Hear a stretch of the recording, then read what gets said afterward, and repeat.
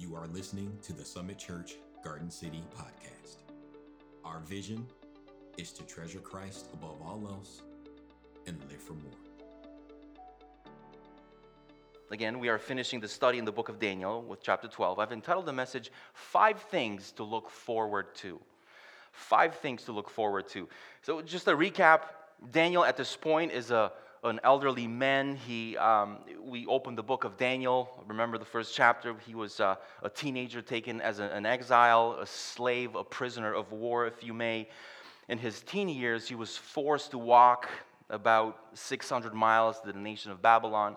He was held as a slave, and the entirety of the book of Daniel is his life in captivity. That's a lot of years to be in captivity. By the time we hit chapter 12 today, he's in his 80s or even 90s, some say, and he is at the end of his life, and as he's staring and looking into the future, as God gives him this awesome vision beyond the horizon of his life, God lets him see some really terrifying things that are going to come, that are going to happen in the future, but at the same time, some pretty amazing promises as well. And also, for you and I, if we believe in and belong to the Lord Jesus Christ, there are some things that God has on His eternal calendar that cannot and will not be erased. God has some future plans for you. God has some future plans for me. And man, some phenomenal promises to look forward to. And I was so encouraged this week as I was kind of going through this chapter. Man, as it seems that the whole world is just falling apart, I feel like these promises just hit home, just in a different way. And I know that the immediate short-term side of the future is complicated and difficult. Yeah, we may know where we're going to heaven. That's great. Is it in 2 years? Is it tomorrow? Is it in 100 years from now? Whatever. But the short side of the future is complicated and difficult. Do I still have a job next week? Or is my kid going to survive this in 2 months from now, right? That sort of a thing. So you may find yourself in a delicate situation, in pain or in suffering. But I believe with my whole heart that this passage, and I'll say it again, this passage of Scripture is intended to give us hope and strength to endure it. The short side of our future, but the long one too, right? Just to kind of remind us again of where we're headed, where we're going, right? To get to this beautiful end that God intends for all of His children to get there. And so Daniel 12 talks about the end of time, or some people would call it the end times. And here are 5 things to look forward to. And I know we've been getting some pretty bad news lately, right? It's the last few years, and that's to be expected because I think that things ain't necessarily getting better. And I don't just mean to be morbid by saying that. I just feel that that's kind of the case, right? Yeah, we may have a few good years ahead of us, but things will change if we live right in the end. Nevertheless, here's some good news. Sometimes or many times, life hits hard. And we've taken a lot of our good things off the calendar, right? Oh, this has got to go off. Maybe you had some plans, but sickness got in the way. But marriage, somehow marriage problems got in the way, or a loss got in the way, and you had to take things off the calendar. But let me just tell you, these things that we'll be talking about today, that Daniel 12 talks about, are staying on your calendar, are staying on my calendar, and Jesus Christ has promised and has guaranteed that these things will stay on our calendar. Praise God for that. Now here we go. Daniel chapter 12, the first thing, 1 out of 5, God rescues the troubled. God rescues the troubled. That's good news. I can just kind of go on to the next point because that's good news. Because right now the whole globe is in trouble. And it has been. The whole world, it seems like, needs to be rescued, needs a deliverance, needs a Savior. Well, that's exactly what Jesus does. If anyone pays attention, that is. John says that light came into the world, but people still chose darkness. The problem isn't God wanting to save the world. The problem is the world does not want to be saved by God. The problem isn't God wanting to rescue the troubled. The problem is the troubled do not want to be rescued by God. But God's children want to be rescued. Amen? Amen. So let's just read the first verse. We're just going to get into the first verse for just a few minutes. So first verse, chapter 12 of Daniel. At that time shall arise Michael, the great prince who has charge of your people. And there shall be a time of trouble. And check this out. Such as never has been since there was a nation till that time. But at that time your people shall be delivered. Everyone whose name shall be found written in the book. We'll stop there. So just a quick reminder that Gabriel's prophecy continues from the end of chapter 11. So remember, last week Flo did just a diligent and awesome job walking us through this chapter 11. But that is just kind of, that's continuing in chapter 12. Directly into chapter 12, and it's still set in the same moment in history of the future. Sorry, not history, of the future. Don't want to confuse you. Now, you think things are bad now, but this verse 1 just points to something just really, really, really bad. What this verse 1 talks about as we approach the end of history, things will get worse as the conflict between God and his enemy ultimately escalates into the finality of history. This is the time, as many call it, the time of tribulation, as the Antichrist rises to power, but then we know that he is defeated in the end. And just so you know, verse 1 isn't strictly speaking about one single battle. Right? This chapter does not speak of just, strictly one single battle, but rather it's describing the entire period of the tribulation. And this period is a time, as we just read, a time of destruction and distress unparalleled in human history. It hasn't happened before, not at this intensity, not even close. And I think this fact alone, that is unparalleled, proves that the period described in chapter 11 has not yet happened. Right? Just think about it. We're describing events of the past. We could say that worse things have come since. For example, Second World War. That would be a pretty good example, right? But did you notice that it doesn't say that all people will be delivered? It doesn't say that. But God's people will be delivered. And if you're one of God's people, meaning that you're on Team Jesus, he's talking about you. So verse 1 says, everyone whose name shall be found written in the book. Those are the people that are going to be rescued. And just a quick side note, this book here that chapter 12 talks about is the book of life, the book in which are inscribed the names of all who will inherit eternal kingdom and live with Christ for an eternity, right? These are God's people here. Also, this book of life is mentioned in various places in the Bible, particularly in Revelation, many times in Revelation. And let me just tell you how God delivers his people. But now we're going to kind of take a step back and we're going to see how God delivers his people in general as we see it throughout Scripture. Not necessarily in how he's going to do it in chapter 12. I think he does so in one of three ways. And the first way he delivers his people is around it. So as you're looking into a situation when something is coming your way to destroy you or to harm you, God will divert the situation or take you around it so that you will be protected. I always say when we get to heaven and get a full picture of our life on earth, I think we'll be blown away at how many times God diverted a situation or completely took us around something that was coming our way to harm us, but he protected us and rescued us and delivered us. The second way God rescues his people is and we actually see this a lot in when we walk through the Bible. Sometimes God delivers us through it. And this is a lot. We see this a lot in Scripture. You got to go through it to get to the other side, but God sustains you as you go through it. One example would be Jesus had to go to the cross, right? He went through it. A lot of suffering, but he went through it. Psalm 23, you go through the valley of the shadow of death. There are things that God delivers us through. But he sustains us. He powerfully enables us to make it through whatever difficulty, whatever crises, right? And then thirdly, at some point, we all come to the final day of our breath on planet Earth. We all die, right? And God delivers us ultimately and eternally, not just around it, not just through it, but from it. From it. And what we see here in chapter 12, Daniel is an elderly man, and he is at the end of his life, and he can see that his days are numbered. He knows he's an old man, and he looks beyond that to the eternal days that God has intended for his people, right? So 3 ways.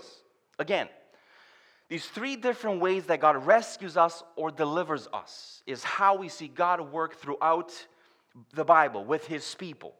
And a good thing to note at this point is that it's God's decision on which one of these 3 ways he's going to use, right? It's not our decision to make, it's his decision to make. But the solid rock promise that we need to keep in mind and focus on is that he will deliver us and he will rescue us. That's the promise. And that will happen, right? Now let me ask us a question.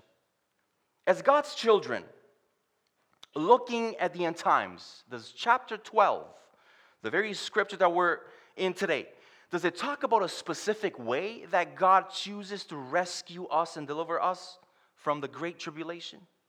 What do you think? Here's where there's some debate among Christians, but because I just don't have the time to present all the views, I will give you what I believe, my interpretation.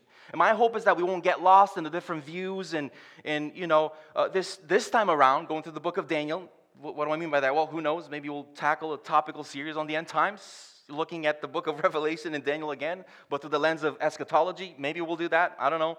But this time around, our vision was not to necessarily go into all the different eschatological debates and views, but to see what God is telling us through the book of Daniel for this particular season we are living in now. So in other words, how can we apply Daniel here and now in this season and not so much go in depth about the great tribulation and all the views of eschatology?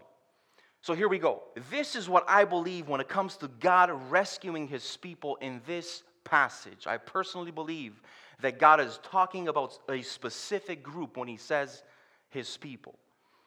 And my understanding is that the final act of tribulation, Gabriel is speaking of Israel as God's people. Israel, and not necessarily us, the church.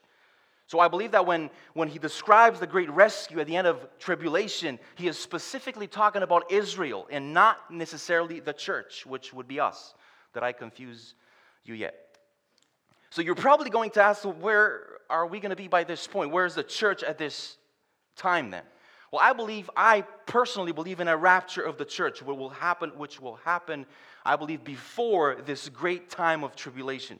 So the idea is that we won't be here for the great tribulation. This is my understanding, the way I read Scripture.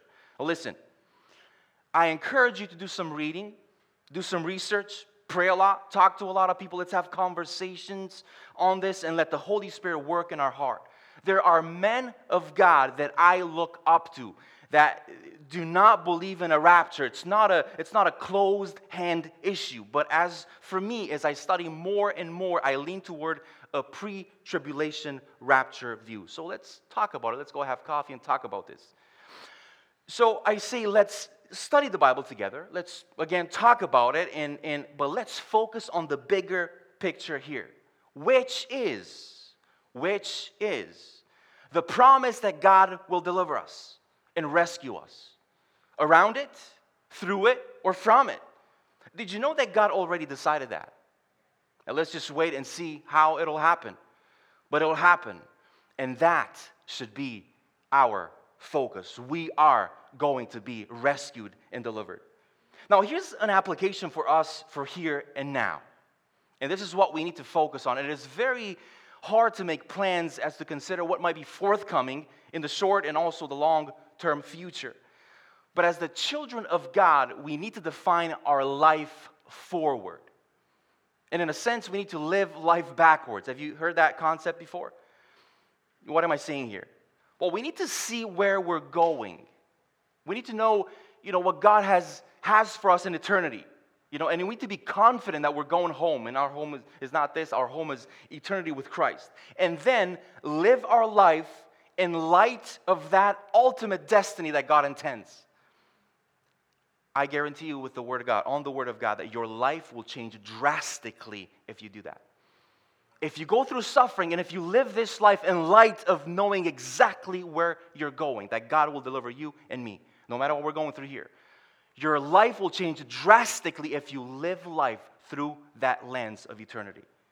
Now, part of the reason that people are so scared and so frustrated and so fearful, especially in this season when everything seems to be upside down in the world, is because they have no concept of life beyond this life, simply put. They wrongly believe that if this life were to end, it would be the worst possible thing in the universe. And that is a problem. That is very telling about your relationship with God and where you stand, all right, in believing God or not believing God, or having a relationship with God or not. But for you and I who know the Lord Jesus Christ and know the victory of His resurrection, yes, we want to live life. Yes, we want to be healthy. Yes, we want to live in a world that is healthy, for all human flourishing. Yes, we want to be present with the family here on earth. Yes, we want to do that. But more than anything, Christian, more than anything, friend, this life on planet Earth is just the 9 months in the womb. Our home is with our God for an eternity. That's our home. And God will deliver His people to that end. For our eternal home, around some stuff that we're going to go through some stuff that we're going to go through in this life, or from some stuff that we're going through in this life, no matter what. And this is the great promise that our soul needs today. Amen? And the biggest question we need to answer is this: is your name written in the book of life?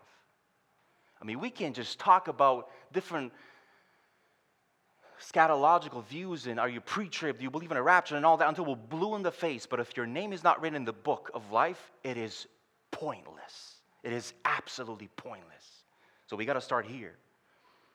Now, a good question would be, how do you get your name in the book of life, right?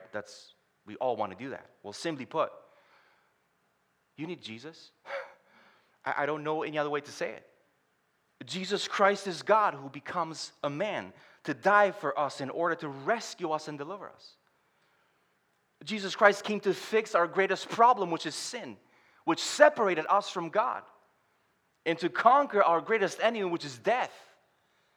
And believing in Him and turning from our sin and surrendering to Him, this is how you get your name in the book of life. It's by grace and through faith, solely on the finished work of Jesus Christ on the cross. That is it. I think that for the past 2 years, more people are realizing, at least I've noticed this, are realizing that number one, they are not in control of the future. I think more of us have realized that. And number two, we are mortal. Oh, we can die. Yeah. For the Christian, this is why we love and we need Jesus so very much. We know that He controls the future and that ultimately He is the one who defeats and delivers us from death.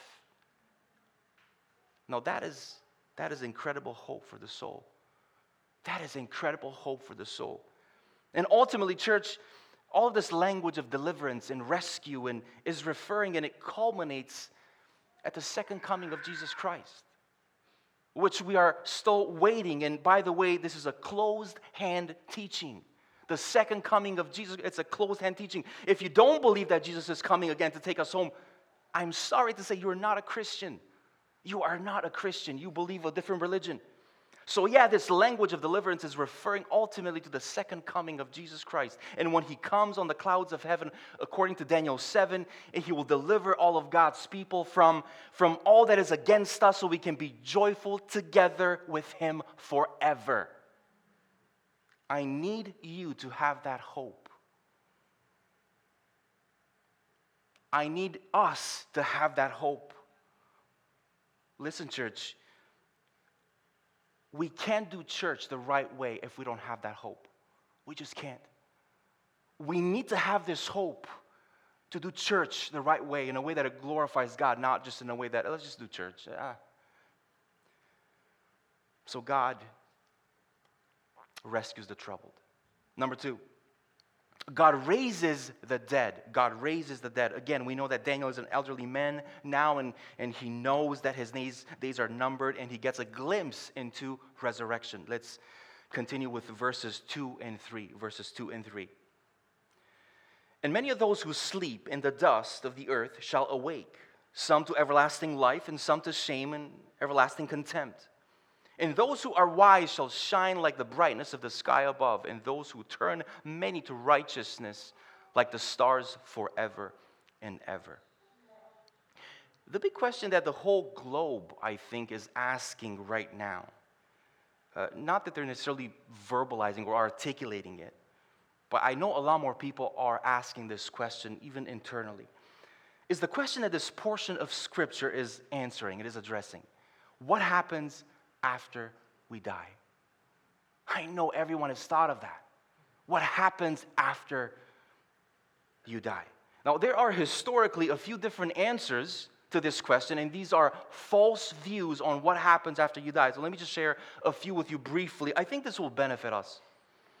And the first one is what they call materialism, also known as naturalism, right? And this teaches that you are a physical being but not a spiritual being, that you have a body but not a soul. Therefore, when you die and your body goes into the ground, there's no soul to continue, and as a result, you simply cease to exist upon death.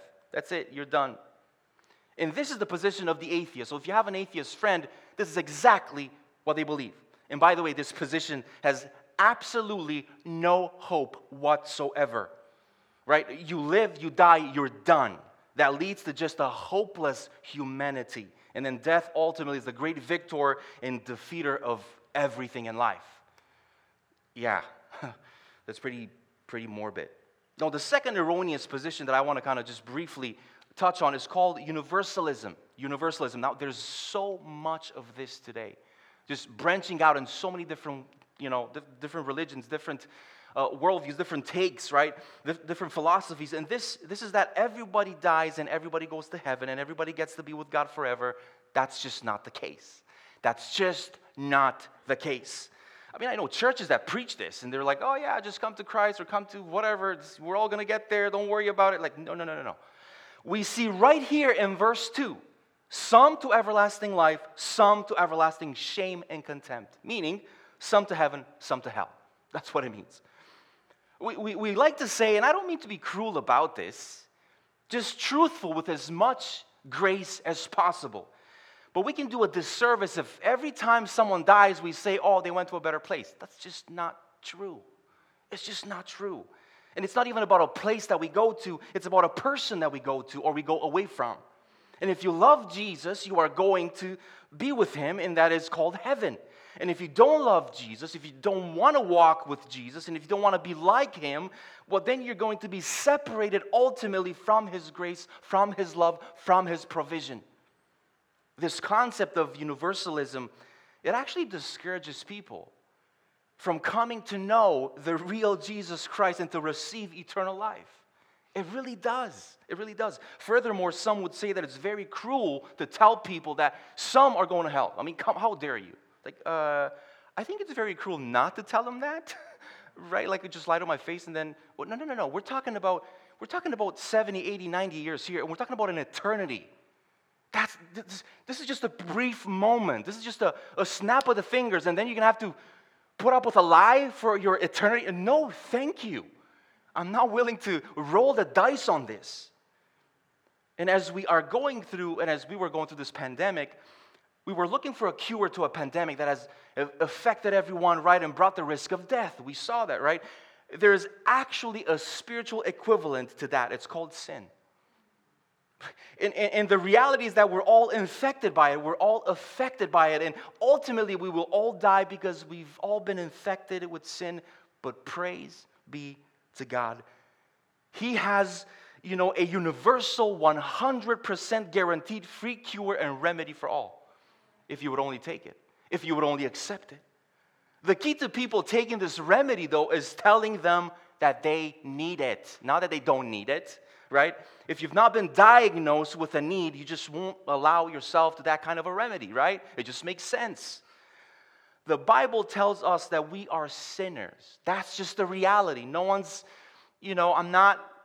my goal is not to offend anyone. That's just the reality of things, and I'd be cruel not to tell us that, right? So the Bible tells us we are sinners, not to leave us without hope. That's not the goal here, but to leave us running to the Lord Jesus for the remedy and cure for sin and death. That's the point.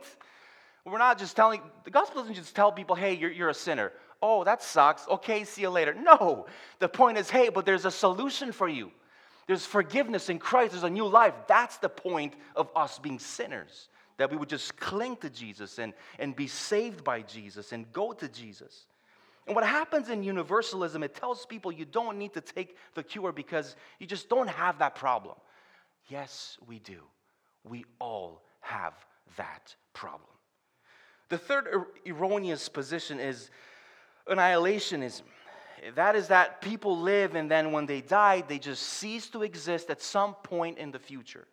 Maybe upon death or maybe hundreds or thousands of years, into the future. This worldview says that those who don't know the Lord just simply cease to exist, while those who know the Lord will live forever. I don't know. Again, verse 2. We can get a lot done here, friends, with just one verse. Verse 2 says, everlasting life, everlasting shame and contempt. It's not like those who know the Lord live forever, and those who don't know the Lord don't live forever. They both of these groups have everlasting life, right? You need to know this. Every human being has eternal, everlasting, ongoing life. After we die, there is still conscious existence for all people, and some don't cease to exist. It's everlasting. They continue in heaven or hell forever. That's just the reality. Number 4. Number 4 and 5. Let's just do both of these together. Reincarnation and purgatory. I'm sure you may have heard these terms. Reincarnation tends to be an Eastern concept, that you die and come back to suffer and pay off your karmic debt. Purgatory is a teaching that comes out of the Catholic Church, that ultimately you can die, and if you're not quite ready for heaven, well, that's fine. We have a different solution for you. You can go into this intermediate holding place, and you can pay God back, perhaps through suffering for some of the sins that you've done, and then be released into your eternal state, which is in fact not accurate, not biblical, not true. And for some, they would say that this gives a second chance of salvation after death. Not biblical, not true, not accurate. Friends, the Bible is so crystal clear about this. The only opportunity we have, the only opportunity people have, including me and you, for salvation, for forgiveness of sins, for eternal life, is while we still have breath in our lungs on planet Earth. That's it. That's it. Hebrews 9:27 says, it's appointed once to die, then judgment. Then judgment. You die once and then you stand before Jesus and you go to heaven or hell, just like Daniel 12 is teaching us. Number 5, and we'll end with this little section from the sermon. I wanted to include this because it really just rubs me the wrong way. There is a cartoon view of heaven. This is number 5. There's a cartoon view of heaven. I just cannot stand this. Heaven is one of my, I think, most favorite themes in the Bible. The cartoon view of heaven is that you die, you get wings, a cloud, a harp, and you become a chubby baby in a diaper. I don't want to go there then. No thanks. Really? I become Eli now? My son? No thank you. That's just sad. Let me go with purgatory maybe. You know what I mean? It's horrible. I don't know about you, but that's not a real sales pitch for my eternal state. In fact, everything I'm shooting for is exactly the opposite when it comes to heaven. And man, just thinking, and I was sharing with a group this morning, Jonathan Edwards says this, that when we get to see Jesus for the first time, we will how does it go? Man, I forget so quickly. Yes, thank you. We will wonder if we ever lived before. That's how beautiful he is. That's how amazing he is. And in heaven, every single day is better than the previous one. There's a joy. There's a joy that increases every single day in heaven. Imagine 1 billion years in heaven, and our joy is going to be where Edwards says that God will have to manipulate our minds and expand our faculties to be able to take more of him and more of him. There's an excitement that you'd be just blown away by it. That's why he's got to expand your mind and your faculty. And you're telling me that I'm going to become a baby in a diaper? Yeah, no, thank you. The reason why people think this is true, if you go to the Sistine Chapel in Italy, and you look at the painting on the ceiling, it actually shows angels as babies. And this is what this erroneous teaching, it was led from this, that if a baby passes away, they become an angel. No. And all this is just built on, if I can say this is built on some fairly crummy Christian art, right? And it's not based on any text of the Bible or Scripture. It's just not. Why do I say this? Why do I tell you this? Because everybody needs to know what happens after you die. And for us, and I hope for all of us here, this is amazing news. And if you're trusting a painting on a ceiling, you really have not done enough homework or have enough evidence to stake your eternal destiny on it. You just haven't. But here's what I want to say. Friend, the worst thing is not dying. The worst thing is dying without Christ. The worst thing that could happen in your existence, it is dying without Christ. The worst thing is dying without Christ. And this is a global opportunity for people to ask themselves, what awaits me on the other side? And we should be ready to filter through all this garbage, excuse my French, and be ready to share the gospel that brings salvation. That's what we should be ready to do. Now, that being said, there's a day coming where everybody, even those who are dead, will have their body and soul rejoined, and they'll be resurrected to live forever. This is incredible, and this is our hope. Church, this is the hope of the believer. And the hope is that you will receive a glorified, perfected body, no longer subject to sickness, no longer subject to suffering, no longer subject to the kind of sadness that we are collectively facing at times. And what it says here in verse 3 is that you will shine like the stars. Stars in the Bible is oftentimes the language of angels, for angels. Stars between us and the heavens. Angels are seen as between us and the Lord, and as they radiate gloriously, stars do, so do angels, so will the resurrected children of God. I have really, really good news today looking at this chapter 12. The people you love that died but knew Jesus, you're going to see them again. You're going to see them again. They're going to be healthy. You're going to see them holy. You're going to see them happy. That's Jesus' plan. Everything that stinks of death is a result of sin. And the only thing that conquers death is Jesus Christ. And the hope of the believer, the unique hope of the believer is the resurrection. It's not just that I can see all the way to my grave. No, I can see beyond the grave. That God will one day call my name and I will come forth out of my grave to enjoy Jesus and His people together forever. That is amazing news if you ask me. Again, just want to say this again. Man, having this, looking at life through the lens of eternity, it really drastically should change the way we live life here and now. And number 3, God rules the future.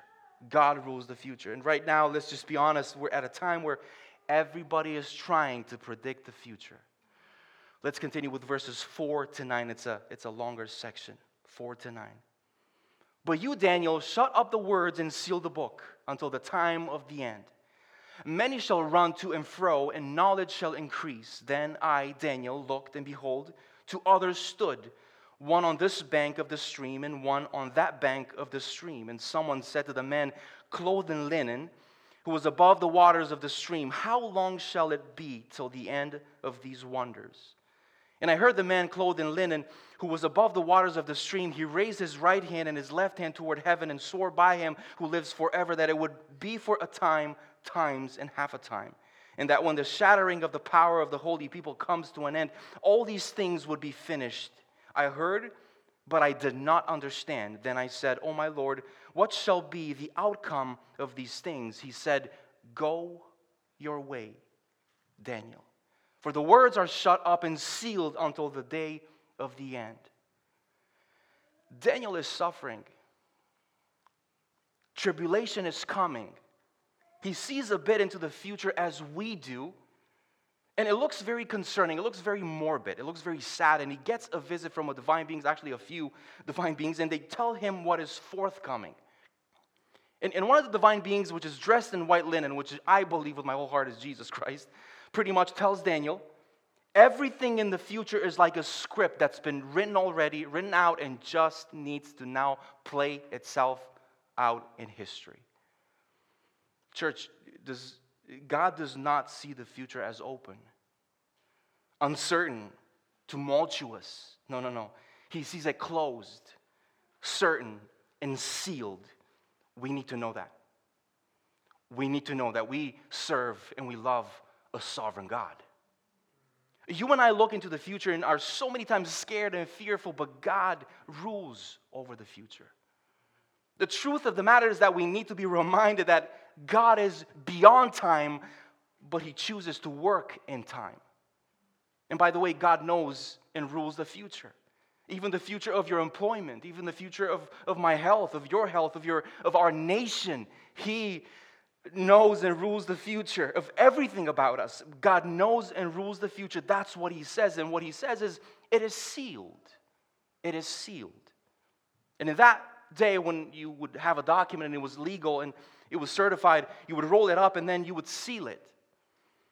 And what He's saying is the end times, the end of human history, all that God has intended for His people in the revealing of Jesus Christ, it's all sealed. Meaning, it's certain, it's confirmed. Those facts cannot be changed. And what He basically tells Daniel is, because Daniel is asking, okay, so I can't control the future. Yep, that's right. And God knows and rules the future. Yep, that's right. And he asks, so what do you want me to do then? And this is the answer he gets. Daniel, go and live your life. Go and live your life. Go and live your life. Go live your life. Meaning, don't worry about the things that are out of your jurisdiction. Don't worry about that. Because, friends, ultimately what happens in the future is ultimately in the hand of God. All we have jurisdiction over is what kind of person and character we will have along the journey to our end. And that's huge. Let's focus on that. So ultimately, this is my encouragement to us today. Just know that whatever the future is, God has it closed and sealed, and it's a good one for you. And in the meantime, He doesn't want you to worry about it. He doesn't want you to be burdened by it. He wants you to live your life trusting in His provision and protection. And this is the third thing to look forward to. Isn't this awesome? Let's go to the next. Number 4, God refines the defiled. God refines the defiled. Let's read verses 10 to 12, and then we'll go for the last one, which is in the last verse. But now, verses 10 to 12. Many shall purify themselves and make themselves white and be refined, but the wicked shall act wickedly. And none of the wicked shall understand, but those who are wise shall understand. And from the time that the regular burnt offering is taken away and the abomination that makes desolate is set up, there shall be 1,290 days. Blessed is he who waits and arrives at the 1,335 days. Interesting, isn't it? Now let me just say this. Faith comes by hearing the word of God. Amen? And it's not always understanding all of the word of God. Amen? Not so many said amen. What am I saying by that? Don't feel bad as you're reading the Bible. Let's just say even stuff in Daniel. We've read a lot of stuff and you're like, man, I don't get it. I don't get all of what's going on. Daniel, who experienced and wrote it, he said, I don't get it all. Sure, I should say this. I got to say this. We may and probably should understand more because we can go back in history and see all the things that unfolded. Daniel didn't have that luxury, right? But nevertheless, there are things that are hard for us to comprehend or understand, and it doesn't mean they're not true. It just means that we'll know once they occur, and then it will make sense for us. But what we need to know in pertaining sanctification and salvation, we know all of that. That's crystal clear. And even here, this timing of days and such, and 1,000 days and this, it can be confusing to us. What does it mean and how does it apply? And, now I could definitely spend some time and give you what I believe with the numbers and the days, and then I can give you lots of things, lots of views and speculation. But again, we're not going to get into the detail of the end times and the Great Tribulation again. We had a different vision for going through the book of Daniel this time around. So the thing I want us to focus on here in this section of verses 10 to 12 is how God makes dirty people clean. And it's not just in the context of the end times. I want to just kind of take a step back and use this text to kind of see what the Word of God says as we journey through it, right? And he uses this language of purify, white, refined. And the interesting thing is that this is talking about the children of God. Lately, you and I are living in a world where people are just frantic about germs and cleanliness, and right, going through the pandemic was very, very interesting. I mean, all of a sudden, it dawned on me, I know how the lepers felt in the New Testament. Seriously, they were the defiled and the diseased, and they were the unclean, and they were the contagious and the carriers, and anywhere they went, they had to call out, hey, unclean, unclean, and people just kind of like, went around them. We all felt like the lepers, because I had COVID like 50 times, I think, already. Right? I don't want to minimize pain. No, people suffered, and I don't want to do that. But see what I'm saying by this, right? We all felt unclean because we didn't know what was happening, and right? We all felt defiled and we all felt unsafe. But the reality is that this is not just a physical problem. This points to a much bigger spiritual problem that we all have. You can wash your hands all day long, and you should. And you can fill your tub with hand sanitizer. Don't do this. And just sit in it until all the COVID cases go away. But there's absolutely no way, apart from Jesus, to clean your soul. There's no way. There are many ways to cleanse your body, many ways to clean your car, many ways to, clean your dishes. But there's only one way to cleanse your soul, and His name is Jesus. But there's only one way, just only one. And as a side note, let me just say this. It's interesting, the extent that we go to, right? To cleanse our bodies and to make sure we're all clean and we stay away. But we do nothing when it comes to the soul. Isn't that interesting? I don't mean just us, I mean just the world, right? So don't get offended. Let me just read you this. 1 John 1:8-9 says, if we say we have no sin, we deceive ourselves and the truth is not in us. But if we confess our sins, He is faithful and just, God is faithful and just to forgive our sins and to cleanse us from all unrighteousness. How awesome is that? Again, this is really good news. Why aren't we just shouting and dancing for joy, right? Not only are you forgiven, not only am I forgiven, but when Jesus died on the cross, check this out, the Bible says that every sin you've ever committed was nailed on that cross with Him, payment in full. Jesus, who knows the future, knew you were coming and what you'd be doing and what you wouldn't be doing, right? And so He substituted us, all of us, and He paid the price for our sin, died so that you can experience life. Let me just tell you this. Again, I have great news for us. If we belong to Jesus, we are forgiven. God is not angry with you. He loves you. God is not punishing you. Jesus was already punished for you. You are getting adopted into a family. God is your Father, and Christians are brothers and sisters. I mean, this is the best news ever. And a lot of Christians know theoretically that they're forgiven, but they still feel dirty and defiled and unclean because they never come to the foot of the cross to confess their sin, to receive forgiveness. And that is a sad thing. The Bible uses a whole constellation of words. It speaks of this defilement with various terms. It uses words like stain, defilement, filthy, unclean, dirty, polluted, dirty. Man, I want us to receive this gift. This is the point. I want us to receive this gift, this amazing gift of forgiveness. Don't we dare just walk around not being forgiven and not going to the foot of the cross, confessing our sin. Why not? Right? He is faithful and just to forgive our sins and to cleanse all of our unrighteousness if we come to Him and confess our sin. When we were going through the thick of the pandemic, again, I'm bringing the pandemic, everyone was asking, how do we find the cure to remove this, virus that can defile us and destroy us, And the same is true spiritually. Sin is much like a virus. It's an invisible enemy that we're fighting against, right? But the truth is that Jesus cleanses. And I want you to hear this. He cleanses all unrighteousness. He purifies and He cleans.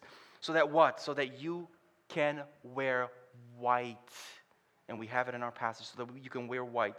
This is where God's people in the Bible often wear white to show that they are clean because of Christ, that they are made new, that they are forgiven. That's why we wear white, that they are in every way brought into the presence of God Almighty because of the work of Jesus Christ, not as sinful, but as saint, not as dirty, but as clean, not as defiled, but instead as refined, so that we can wear white. And I want us to see that when we are with the Lord Jesus in our resurrected bodies for an eternity, in white clothes, we'll be wearing, this will also be echoing the work that Jesus has done internally to make us clean in His sight. And this is going to happen for an eternity. Because this, again, is going to point to Christ, our Savior. And the last one, and we'll finish here, God rewards the faithful. God rewards the faithful. The last verse, verse 13. But go your way till the end. In other words, Daniel, go live your life, right? The future is in God's hands. You just be faithful in your lane. And then it says, and you shall rest. What he's saying here is ultimately your life is coming to an end soon. And then the very end, and shall stand in your allotted place at the end of days. I love that. Now, standing in His allotted place at the end of days is the biblical concept of something that I will call rewards, by way of preface. Did you know that Daniel never sought to be famous, but he's famous? I mean, we're talking about him today. Ezekiel twice names him as one of the most famous men in all of history. And Jesus actually talks about Daniel, so he's famous, but he never sought to be famous. He sought to be faithful. We've looked at his life from his teen years, right, to his late 80s and 90s in our 12-week study in the book of Daniel. And what we're noticing is that he's famous, but he never sought to be famous. He sought to be faithful. The reality is that we live in a world where everybody's trying to be an online influencer and gain followers and collect some likes. And so I guess what I'm saying is don't worry and don't be consumed with being famous. Just worry about being faithful and let God determine the rest, just like Daniel's example. Why am I saying this? Because that's linked with rewards. And I want us to see rewards here in this verse for God's people enduring, everything you're enduring, let me just say it like this, everything you are doing is not wasted, but is invested. The reality is that you can't take anything with you, to heaven, but you can send things ahead. It's a cute way of saying it, right? It's not mine. Jesus says to store up treasures, your treasures in heaven. That's what it means. So let me just say this, everybody you are praying for right now, that's an investment in your eternal inheritance. Just think about it. And you're probably just burnt out and like, I don't want to do it anymore. No. Hey, the Bible is here to remind us and wake us up. Everyone that you're loving, and it's hard, right? Serving, every dollar that you're giving to the cause of Jesus Christ, every person that you've shared Jesus with, everything you have done out of love for Christ. That has to be there. Out of love for Christ. Ultimately, God sees, God knows, God accounts, and it goes into an eternal account. And when you pass into the eternal state, there will be rewards for you. So let me just tell you, if we're truly saved, we will express our faith in works. That's just going to happen. It's going to come naturally. And these works will be rewarded in heaven. That's kind of the big overall picture. But people are very stressed and fearful and anxious, and because we put our trust in maybe the economy, which is super volatile, and sometimes people put a lot of money in the market, and then the bottom falls out. Well, let me just tell you this. You put money into the kingdom of God, you put time into the kingdom of God, you put prayer into the kingdom of God, you put love and service into the kingdom of God, that account never bottoms out. It never does. That is secure and guaranteed by God Himself, and you will be rewarded. Let's just say that you're going through some suffering and some trials. Now, there's an opportunity here to take everything that you're going through and respond with faith and faithfulness to our faithful God. And to have that go into your eternal account from which you will reap an eternal reward. Now, you can choose to do that. And I say, let's do it. I will give us a little scripture from the New Testament as we close our time. 2 Corinthians 5:10, and it says this, we must all appear before the judgment seat of Christ, so that each one may receive what is due for what he has done in the body, whether good or evil. That's rewards, church. That's rewards. Now, Daniel didn't get his rewards in this life, and we shouldn't seek rewards in this life because we may lose them up there. And those are the better ones, way better. But he got rewarded in his eternal life. And so many Christians feel that it's so unfair what God is allowing in their life, and because they have it so hard, oh, my job, oh, this and that. And I don't want to minimize your pain. But if you ever feel that's you, I would strongly recommend that you come before Christ in prayer and ask Him to give you a bigger perspective. One where the eternal reward is way bigger than one you're expecting here. See what I'm saying? That way you won't complain about your, miserable life, right, on earth, but you would be excited about your eternal reward no matter what you're going through down here. And by the way, wouldn't it just be such a waste of suffering if we suffered without having this eternal perspective? Oh boy. And we would complain a lot, and at the end of it, just to find out that you lost your reward. You suffered here, and you lost your reward. Well, that sucks. I'm sorry to use that kind of a language in church. Because we can lose our reward. That's why our responsibility, church, is to be faithful no matter the circumstances. And live life, again, in light of eternity. And not to be angry at God and with why He's allowing certain things in our life. In other words, you can't change what happens to you, but you can change your attitude, and your attitude will determine your reward and the way you react to life. Now, everything you're going through, I'm sorry for, but it is an investment in the eternal reward that God has intended for you. And I want you to, and I want this truth to encourage you to be faithful, to encourage me to be faithful. That's why we're saying these things. To persevere through hardship as Daniel did. To pray through hardship as Daniel did. To love people through hardship as Daniel did. And I love how he says it here, you'll stand in your allotted place. God has a destiny for His people to bless them. Some will ask, what do these rewards look like? Well, we're not exactly sure. There's a bit of mystery here. We'll see what the kingdom of God holds for us in a resurrected body in a perfect world. But of course, it's important to note, these rewards are all eternal. They endure forever. And I'm ending with this. The Bible says that we look through a glass dimly, right? And what we see with clarity, again, what we see with clarity is that Jesus is coming. The kingdom of God is real. The children of God will be raised from the dead, fully forgiven, healed together forever, clean in the sight of God, blessed and rewarded. Let's pray. Thanks for tuning in to the Summit Church Garden City podcast.